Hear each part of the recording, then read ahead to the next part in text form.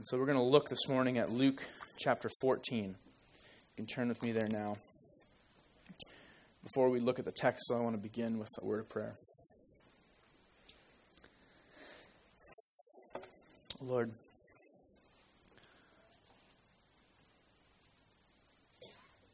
we are reminded this morning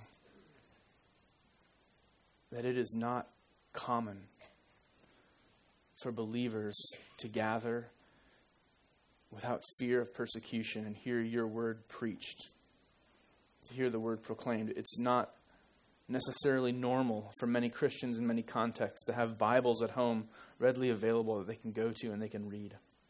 And so, Lord, we thank you for that grace this morning, that we can sit, that we can gather, that we can hear, that we can meditate, and that we can be changed by your words that give life, your words that reveal Jesus to us. But Lord, we also want to remember our brothers and sisters around the world, those who do not have access like that, those who are suffering and afflicted, those who are facing the loss of jobs, the loss of homes, possibly even the loss of life, because they proclaim the name of Christ, because they have taken on the title disciple. We're reminded this morning watching that video that there is a cost to discipleship. And it is not a surprising cost. Jesus taught us. We will see in Luke, he predicted that there would be a cost to all who follow him. Right now, Lord, I pray that you would open our eyes and our hearts to see the nature of that cost, to count that cost, and to consider carefully the nature of that cost as we look at the call of discipleship. But also, Lord, right now at the outset, I pray that you would extend your grace to all of those who are acutely experiencing the cost of discipleship. We lift up churches and pastors and believers in places in this world where they face danger and even death for the sake of Christ. Strengthen them, Lord. Strengthen weak knees. Help them to see Jesus with fresh eyes. And send the encouragement of their spirit that they would know they are not alone.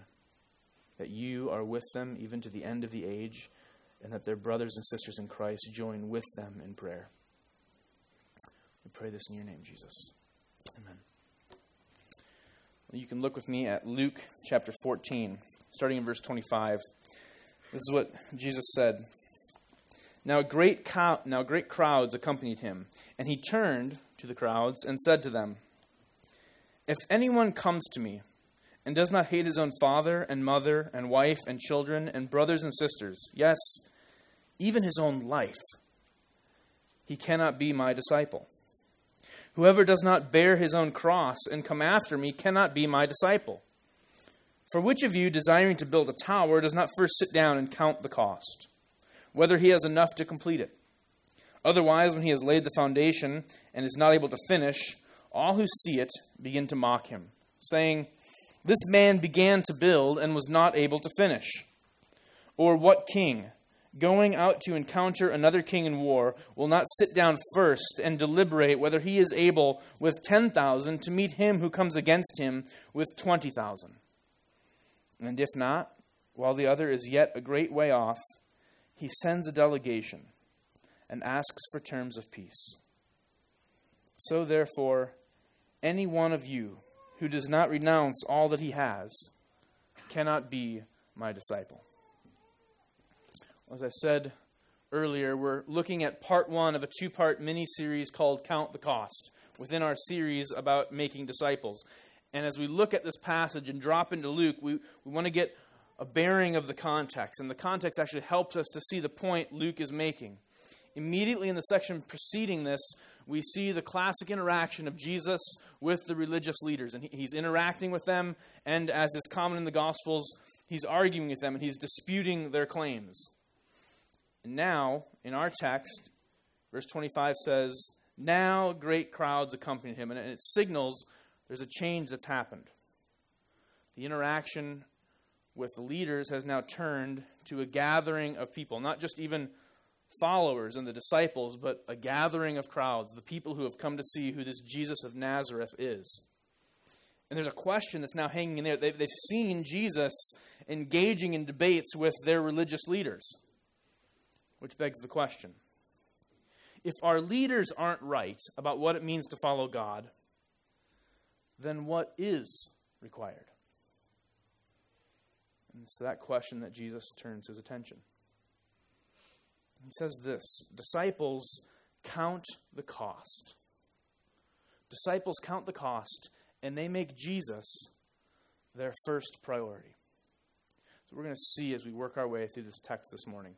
And so as we begin, I want to look at the two illustrations he gives us in the text about counting the cost. He gives us two parables that actually mirror each other, and those parables are meant to drive home the price of discipleship for us. Now, the first is about a man who builds a tower. And the sense of this tower is that this tower is a defensive structure. So you might build a tower for your city. More likely here is that he's building a tower for his own home, to defend his home and his field and his vineyard. And so he looks and considers building the tower. And Jesus talks about the wisdom of anyone who starts a building project at the outset of the project, considering, do I have enough capital to actually complete it? Because if you lay the foundation, if you start the project and you don't, you'll become a disgrace. You'll become mocked. The point of the parable that Jesus is making is pretty obvious. The cost of following, Jesus says, is not primarily in beginning. The cost of following is in concluding to the end.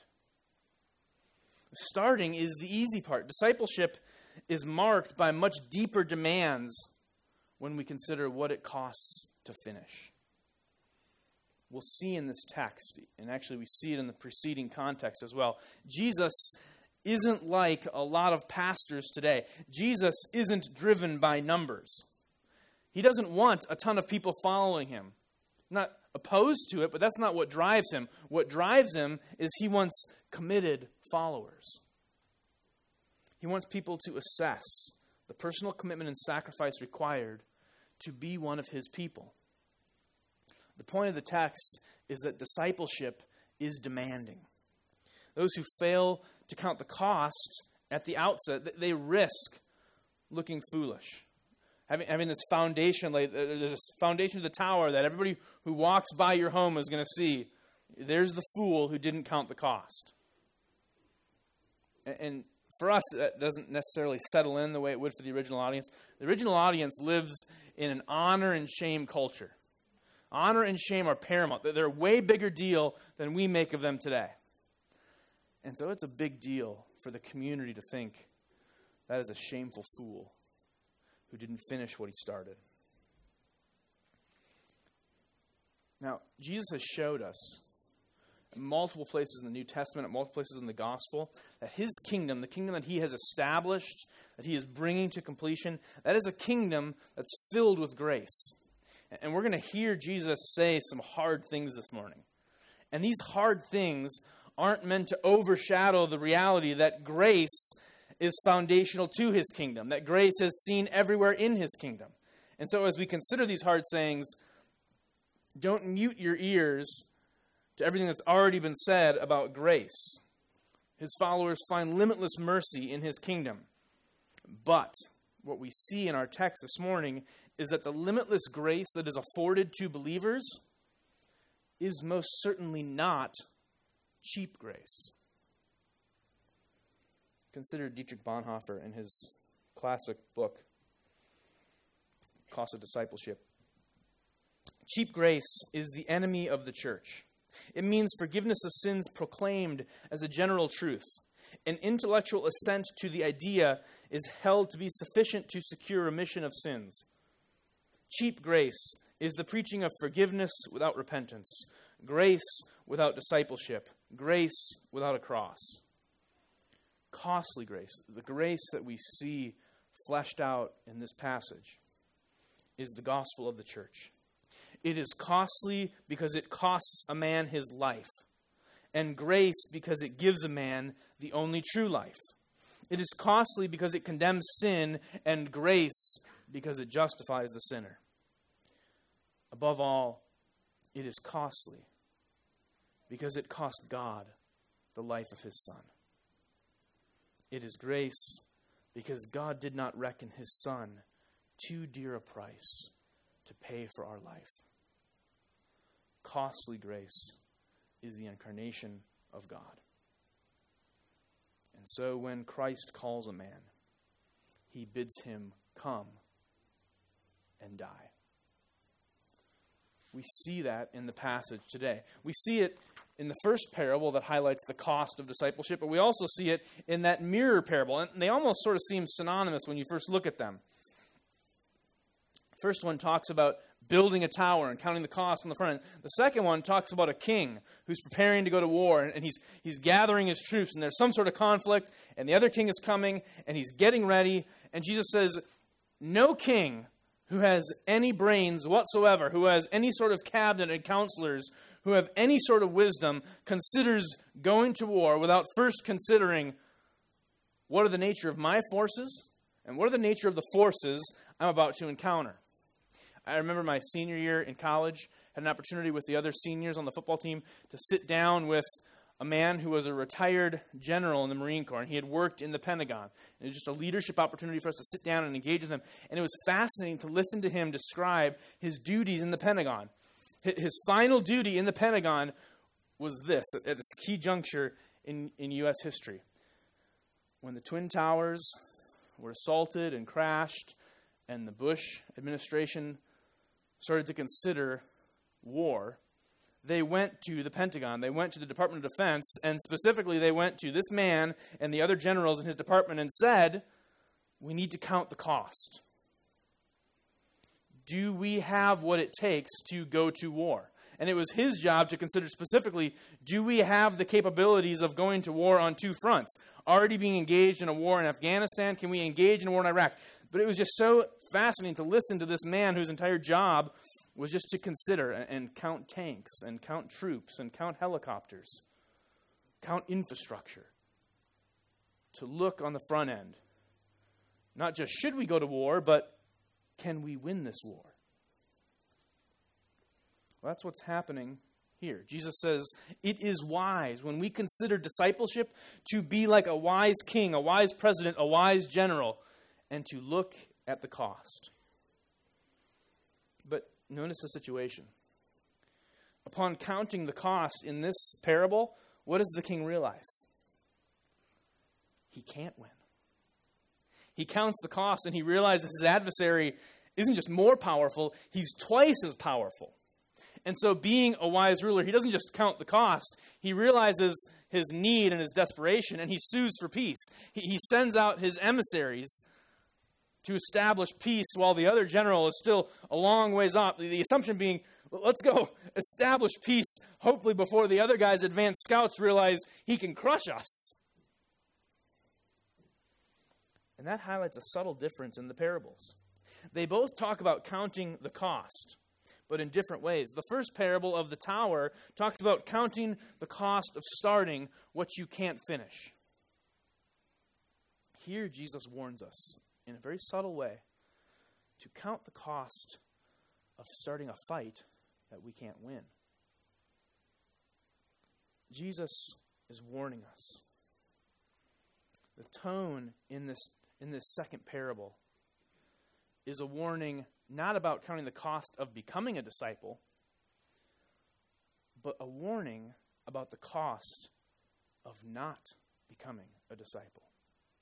The costs of discipleship are steep. You need to consider before you enter into this kind of relational commitment that encompasses all of your life and will mark you, if you're serious about it, for the rest of your life on earth, for all of eternity. Will you count the cost of discipleship? But also, Jesus warns, will you consider the cost of what it means if you decide not to become my disciple? Because if you aren't my disciple, you are my enemy. You need to realize my army is just a little bit bigger than your army. And so if you're sitting here this morning and you wouldn't describe yourself as a disciple of Christ, I want you to know Jesus desires for you to become a disciple. But he doesn't want you to do that flippantly. He's not looking for a quick and easy decision. He's not looking for you to sit down with somebody and pray a quick prayer and walk out the doors and keep living like you've always lived before. That's not what he's looking for. But he also wants you to be aware that there is much at stake. I think especially of the young people, teenagers that are here this morning. Have you counted the cost of what it means for you to become a disciple? Not just the child of a disciple, but one who will follow Jesus yourself.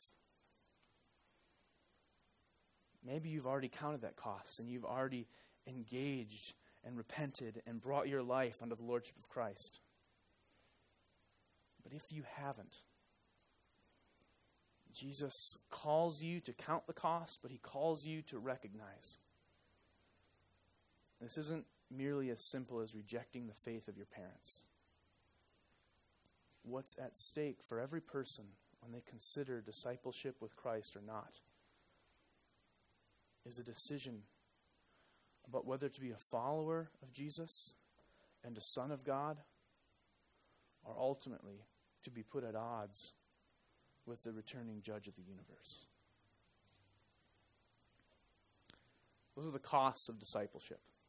In the text, addition to those costs, Jesus talks about the requirements for discipleship. I've actually reversed the order intentionally, but he lays out with these two parables that there is an inherent cost to what it means to follow Jesus. And he does that because he wants us to understand when he talks about the requirements of what it means to follow him, that we shouldn't be flippant about it. And so for the remainder, I want to look at the two requirements of discipleship that we see in the text as we consider the cost. Now, the first requirement we see is right at the very beginning of the passage, this startling statement. We can summarize this first requirement as simply, you must prioritize God above family. You must prioritize God above everything you love and hold most dear. So all of your loved ones and even your own life. Real discipleship entails a commitment to Jesus that supersedes every other commitment. Look in verse 25. Jesus turned to them and said, "If anyone comes to me and does not hate his own father and mother and wife and children and brothers and sisters, yes, hate even his own life, he cannot be my disciple." It's funny sometimes if you don't read the Gospels, you can kind of start to have that blurry vision of Jesus as this really ironic figure.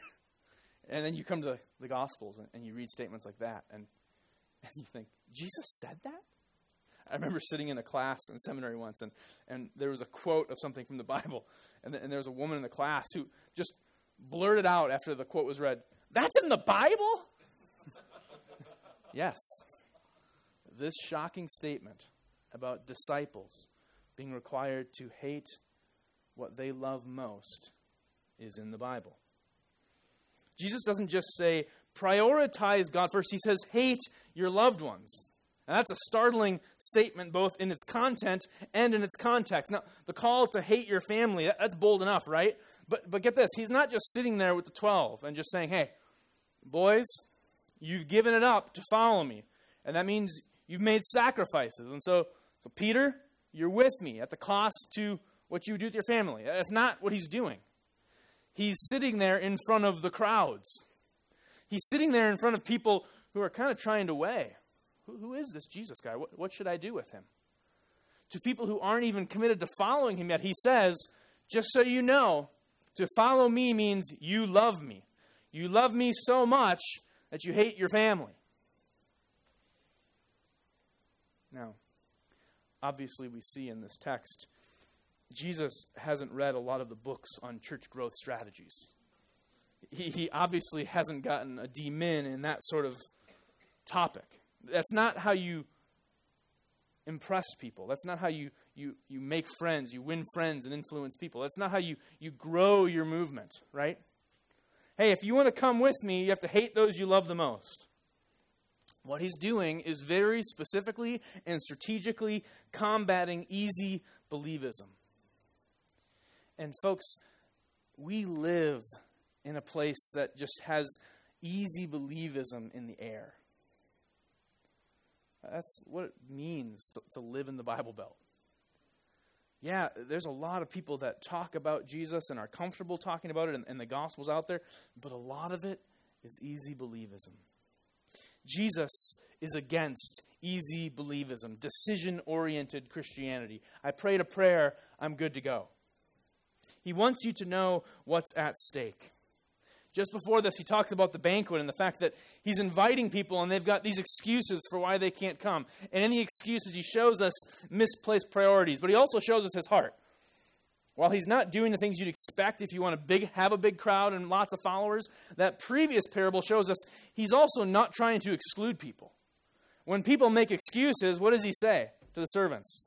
Go out and bring in more. You find anyone you can and bring them to me. Jesus wants a full kingdom. But his primary goal is not a million Facebook friends. It's committed followers. Our mission to make disciples is shaped by the way Jesus understands discipleship. It's not about gimmicks.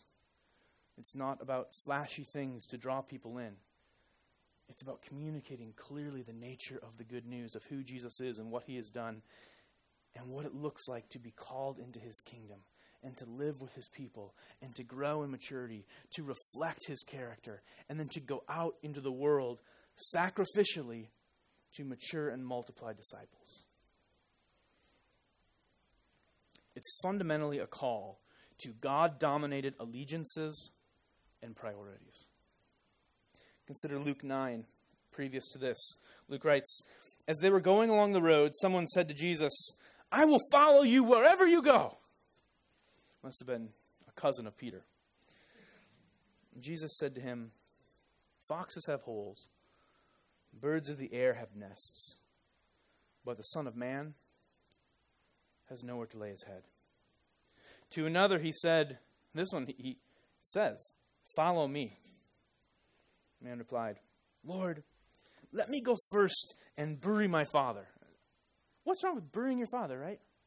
That's a noble thing, especially in that culture.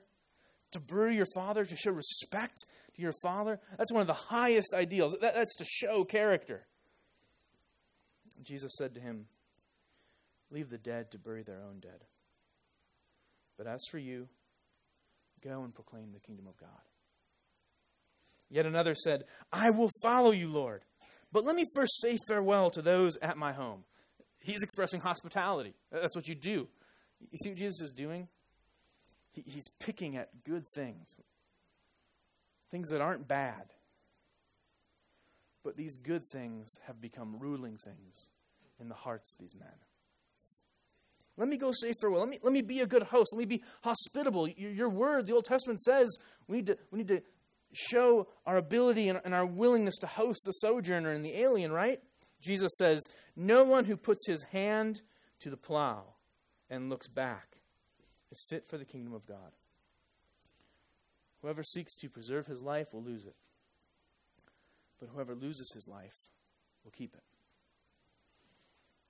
The claim of following Jesus, the first requirement of discipleship, is absolute. It encompasses everything from love of family to love of our own souls. Love Jesus and hate the rest, he says. Now, that hate language should kind of be making us uncomfortable. I see guys that have their arms around their wives. Are you hating your wife if you have your arm around her? What does Jesus really mean? Well, the hate language, it is hyperbole. It's a poetic device. Jesus is overstating things to make a point of emphasis, to drive home the point he wants to make.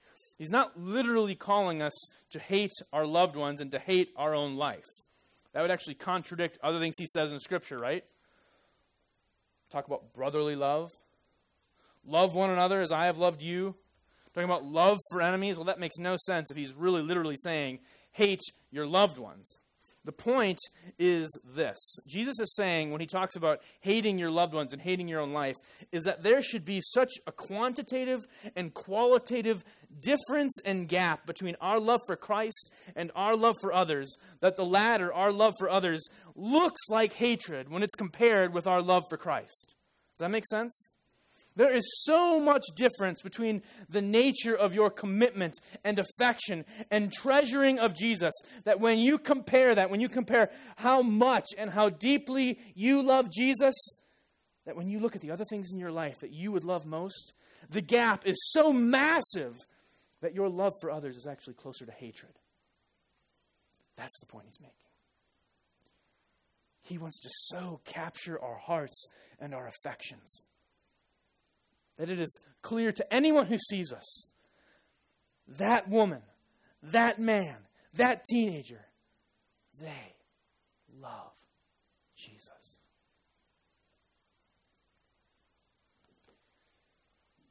In the context, it makes sense.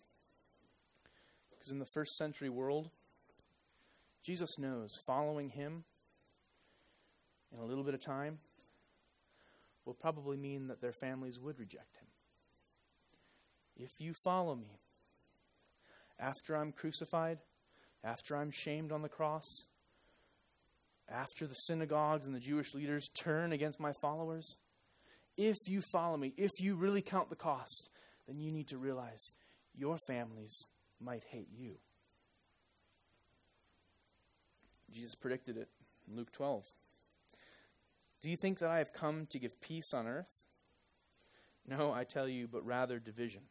They will be divided, father against son, son against father, mother against daughter, and daughter against mother. You get the point.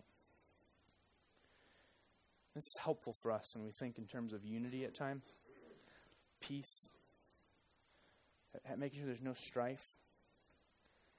Those can be good goals if they're for the right ends. But Jesus makes clear, unity and peace are never good goals if it diminishes our commitment to him.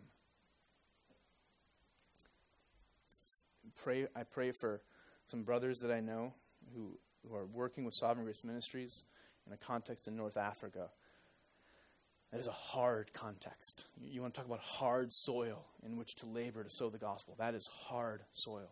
They know they could possibly be expelled. I mean, they're there under this context we've seen in the last couple of years of this rising messianic Muslim hope in that part of the world. And so there's rising tensions against believers and anyone who's not a Muslim. And so they know the nature of what's at stake, and they see it in the few converts they know, the few people who are disciples of Christ. They see it in the man who they saw a week prior and in a recent dispatch informed us when they encountered him again, he was covered with bruises.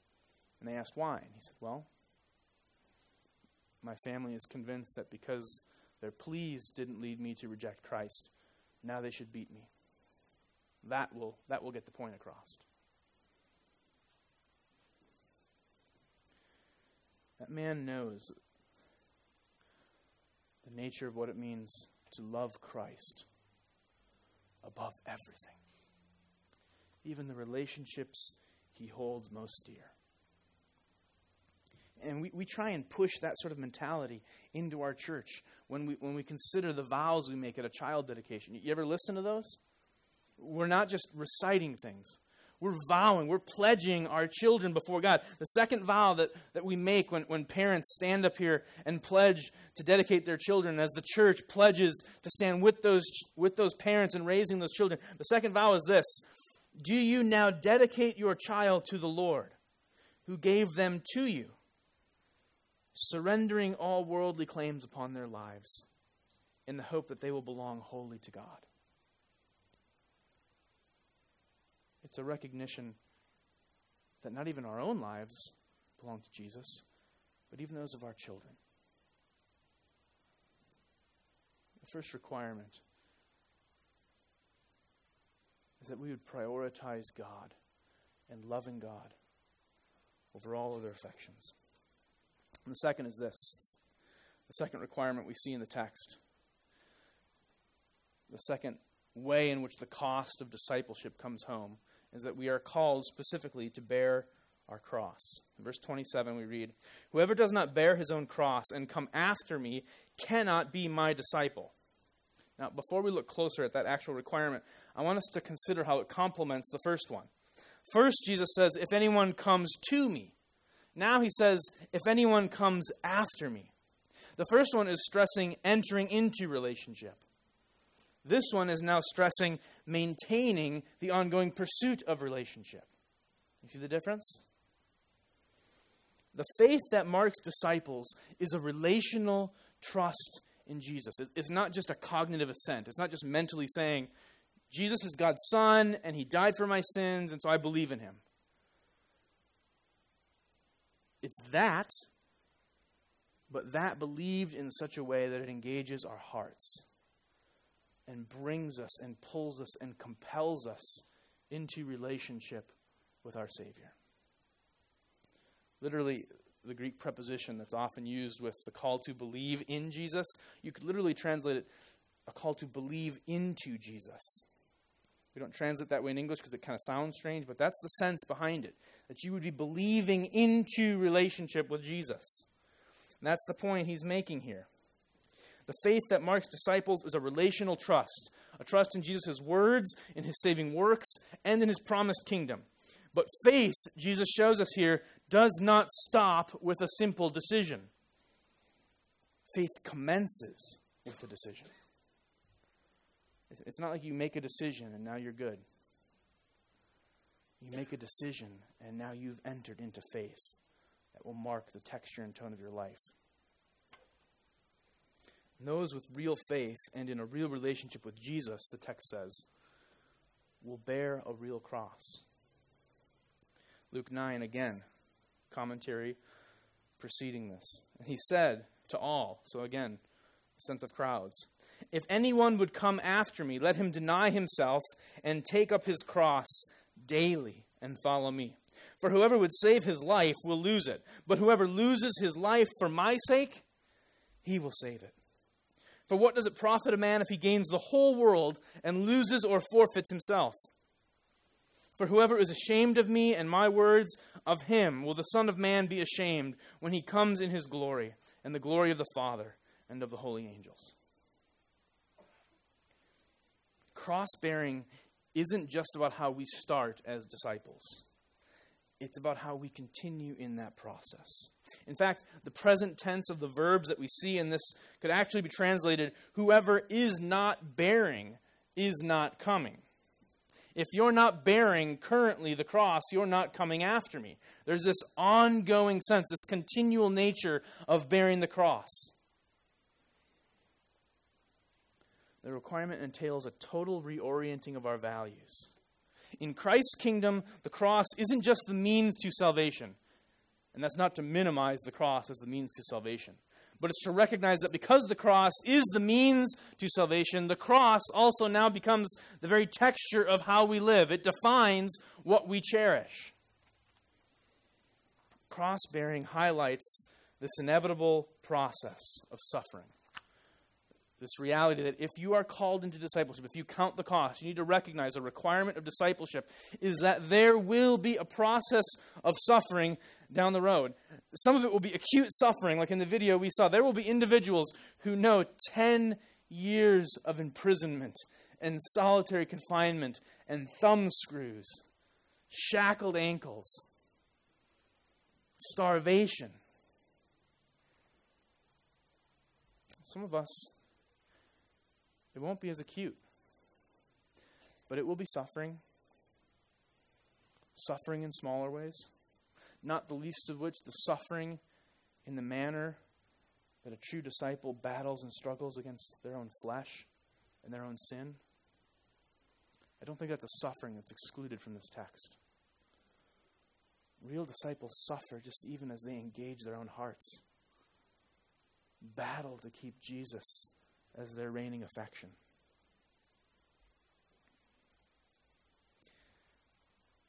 It's also a call that disciples embrace a willingness to endure such suffering. Not just a recognition it's going to come, but a willingness to endure it. To come after Jesus is literally to follow his path. That's the notion the text carries.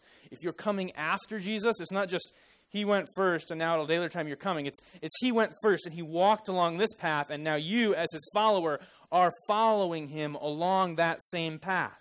And so because his steps were ordained and led him to a cross, Jesus reminds us and tells us here, God has ordained for all those who are his disciples, who follow after him, that they will follow a similar path. And it will involve our own crosses. The image is a blunt reminder that allegiance and obedience to Jesus will involve rejection by the world. Remember Jesus saying, if they hated the master, hate his servants as well? I don't want to politically charge this message, but I think the context that we're in right now bears some application. This election marked a shift in America. I'm not pretending to be prophetic here, and I think it's really just going to be one of those where we see the shift that was already taking place. The shift kind of became more visible. I think we've tangibly turned a corner. In fact, one commentator, very wise man that I respect a lot, not someone prone to overstating things, not a talking head who gets overly excited, said what we saw is an example of the changing moral landscape of our country. In fact, we saw campaigns whose strategy was specifically, the way that I'm going to win this campaign is by making the central tenet of my campaign abortion rights. Several candidates did that, and they won resoundingly. 4 different states voted on issues related to traditional marriage. And for the first time in our elections, the first time that those kind of votes went to the people, every time the biblical definition of marriage lost. The idea that hell is real and that Jesus is the exclusive way to salvation, that is unpopular. And it's even unpopular in some pulpits. Multiple polls show, that for the first time in the history of the United States, Protestants do not number above 50% of the population. Now, I should clarify that. Practicing Protestants. So these polls that don't just ask, are you a Christian? And everybody raises their hand, and some of these people are living just profane lives. These are polls that associate questions with how often do you read your Bible? How often do you go to church? How often do you give? Those sorts of things to measure the level of commitment. And in those polls, for the first time ever, men and women who believe the Bible as God's word, who believe Jesus as the exclusive way to heaven, now measure in the minority of our country. The game has changed. And let's be clear, it didn't change because God was asleep at the wheel. That's significant. God saw it, and in his plan, he controls it, and it is his intention to use it for the good and glory of his name. But listen to this helpful quote by Al Mohler. This is in the New York Times 2 days ago. The New York Times running an article on basically the fact that evangelical Christians got their butts whooped in the election. I love Mohler because he's not a spin doctor. Millions of American evangelicals are absolutely shocked by not just the presidential election, but by the entire avalanche of results that came in. It's not that our message, here's the message, we think abortion is wrong, we think same-sex marriage is wrong. It's not that our message did not get out. It did get out. It's that the entire moral landscape has changed. An increasingly secularized America understands our positions and has rejected them. Now, I'm not trying to have some gloom and doom sermon.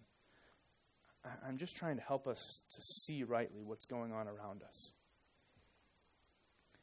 What's going on around us is the illusion that the Christian we and the American we were the same we. That's being exposed. That illusion is being shown for its falsehood right in front of our eyes. And here's what that means in the context of this text. It means that cross-bearing is coming to the shores of America in new ways. I believe we are going to face a brave new world as disciples of Christ in a culture that now doesn't just reject our beliefs.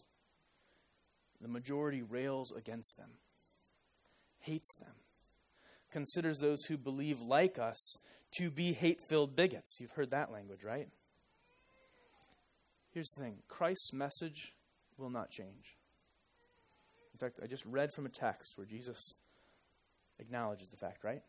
If you're ashamed of my words, then I will be ashamed of you.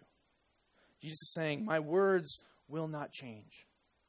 Who I am will remain established. The words of God, the Word of God is a reflection and extension of the character of God.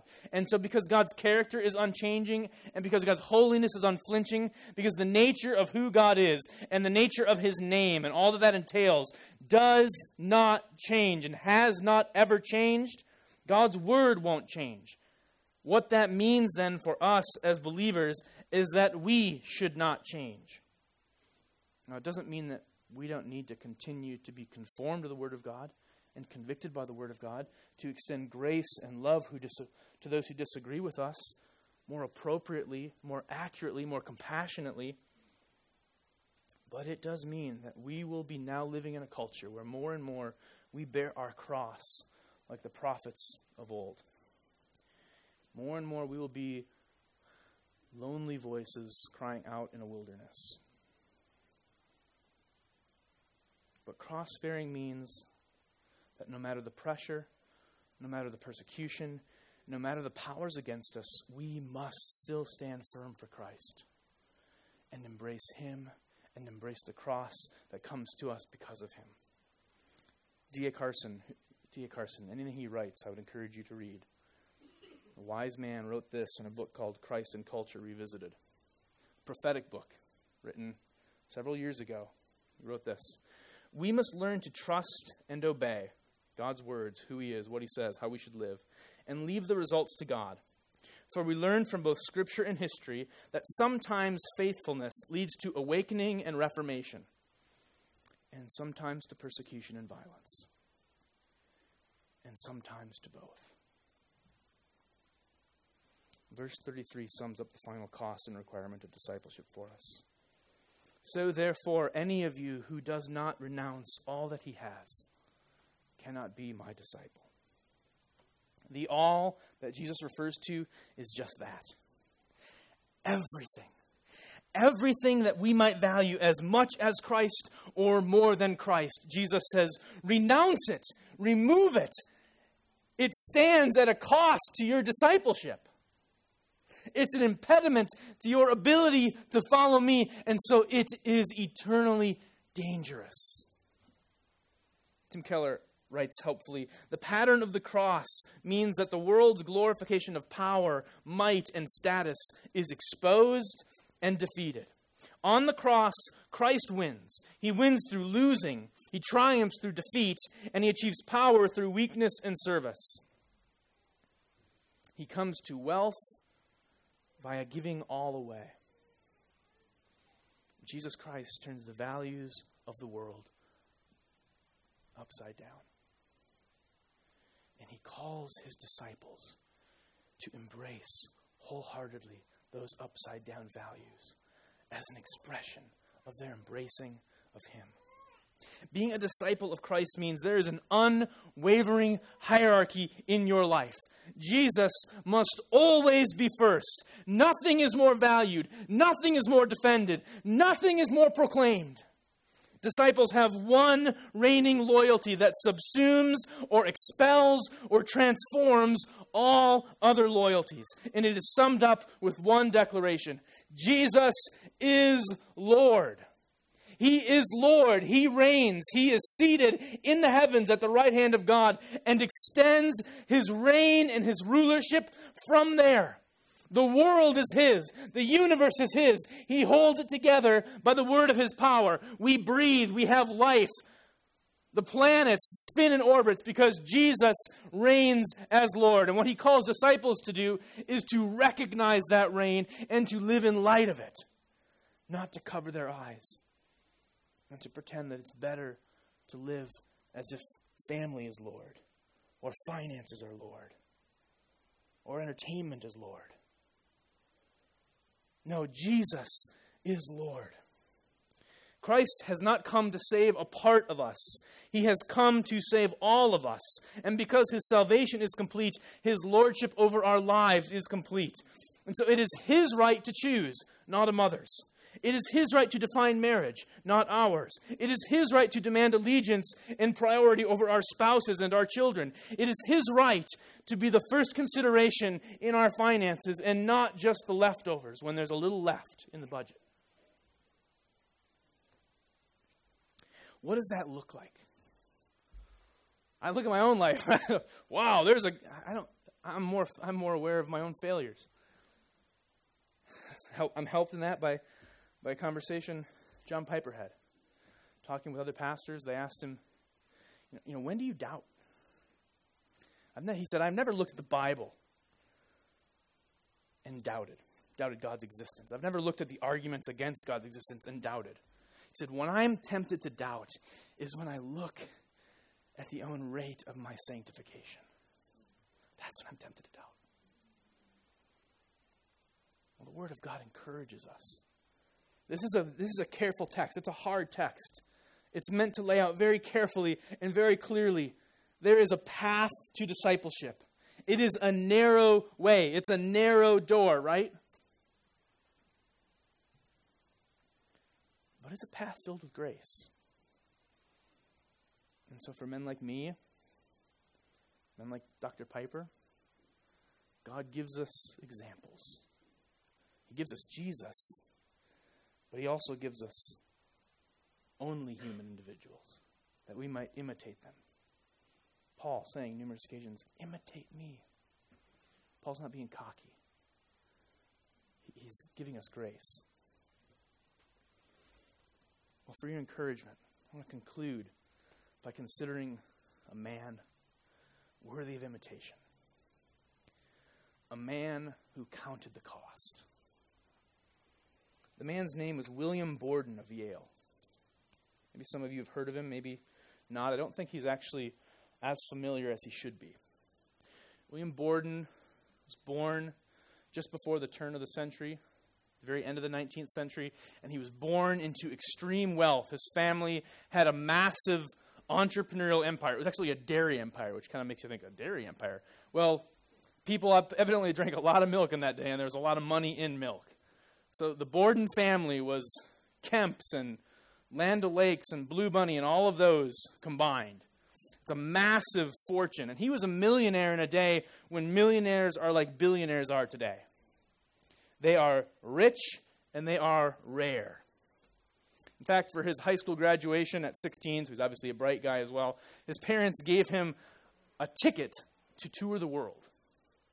This is a time before airplanes, so it's expensive to tour the world today, much more so in Mr. Borden's day. His parents sent him out as a senior, graduating senior, to tour the world. But he was a different man. He didn't just tour the world. Because of the way that Christ had a hold of William Borden's heart, he toured the world and saw the world through the lens of Christ. So upon returning from the trip, he enrolled at Yale and arrived at Yale University. And even there, as a freshman, a 16-year-old freshman at that, his classmates noticed this man is different. And not just really rich different. One of his classmates wrote about the unusual nature.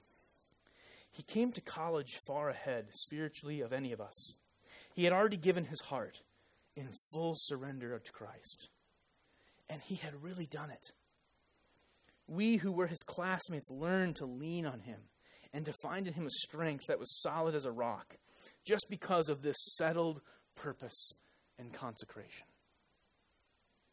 He gets to Yale and he starts sitting in classes and he realized this bastion of intellectualism. Yale and Harvard, one of the cornerstones of education in the United States. He's sitting there at the turn of the century, 1906, I think, is the year, and he realizes this is a campus rampant with humanistic philosophy.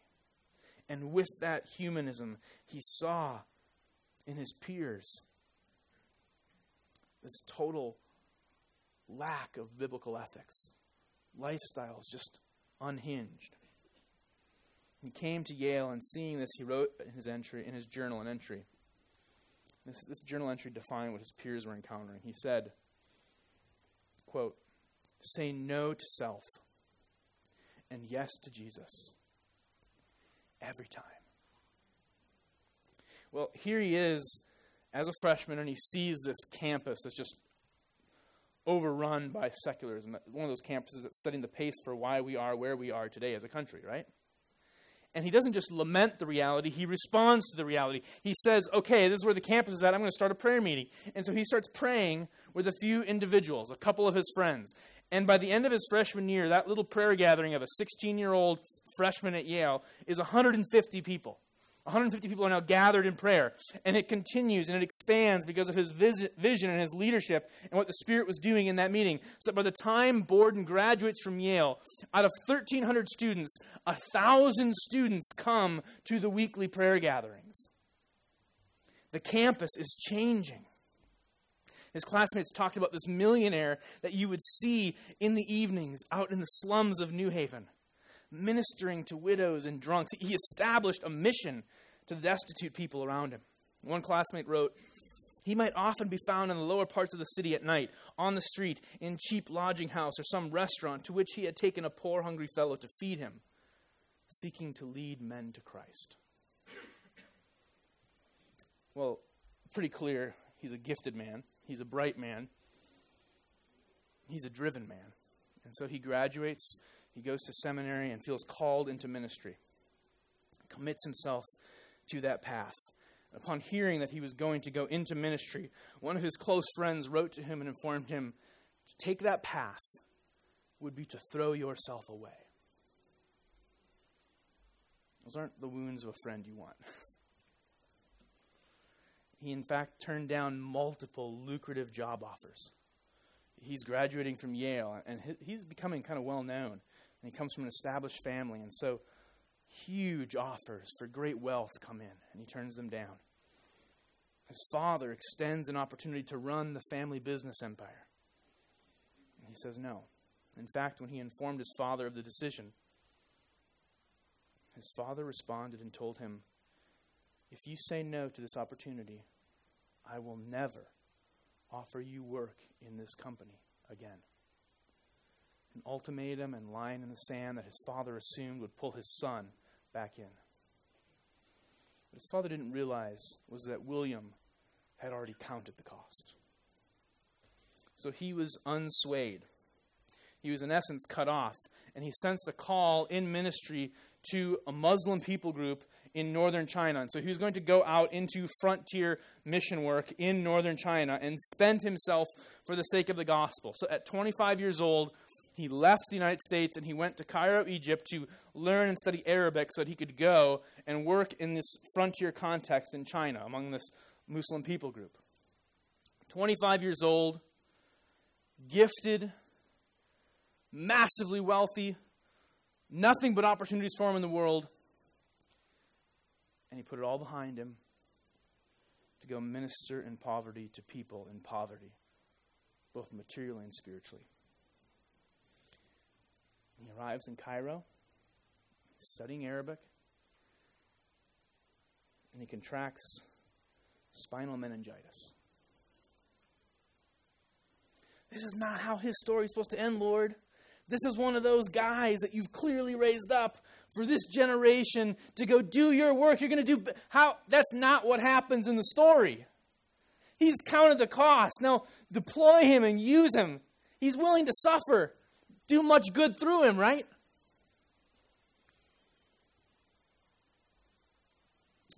Contracted the spinal meningitis at 25 in Cairo before ever reaching northern China. He died. He's buried in a Christian cemetery in Egypt to this day. You can visit his grave. His closest friends had warned him his commitment to Christ was leading him to throw his life away. His father opposed him and threatened to disown him. The nation seemed to consider he was that well known that the nation knew of his death. The nation considered his death a tragedy of wasted potential. Was his embrace of discipleship a waste? According to his friends and his family, the values of the world, almost certainly. But not according to William. After his death, his parents received his Bible. And on the back page of his Bible, they found 3 entries. The first was dated the week that his close friend informed him that his radical devotion to Christ and renouncing of his fortune was a waste and throwing away of his life. Borden wrote the date, and next to it in quotes, "No reserve." Second entry, dated shortly after his father told him, "You will never take your rightful role in this company, and I will, in essence, disown you if you continue on this course." Borden wrote the date and the phrase, "No retreat." Final entry, written in Egypt, right before he dies, facing eternity. Borden wrote, "No regrets." Was it a waste? No reserve. No retreat. No regrets. Was there a cost? It cost him everything. It cost him friends. It cost him family. He left a fortune behind. It cost him his life.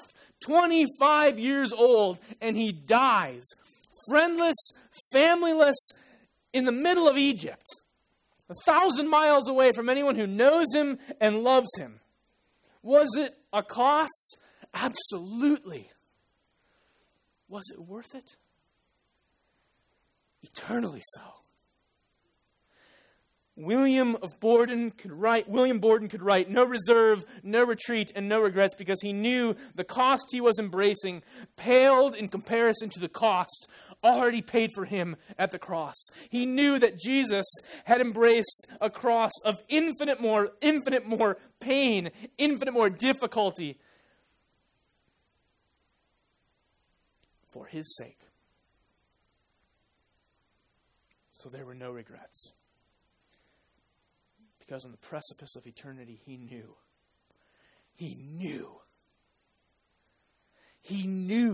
what discipleship required.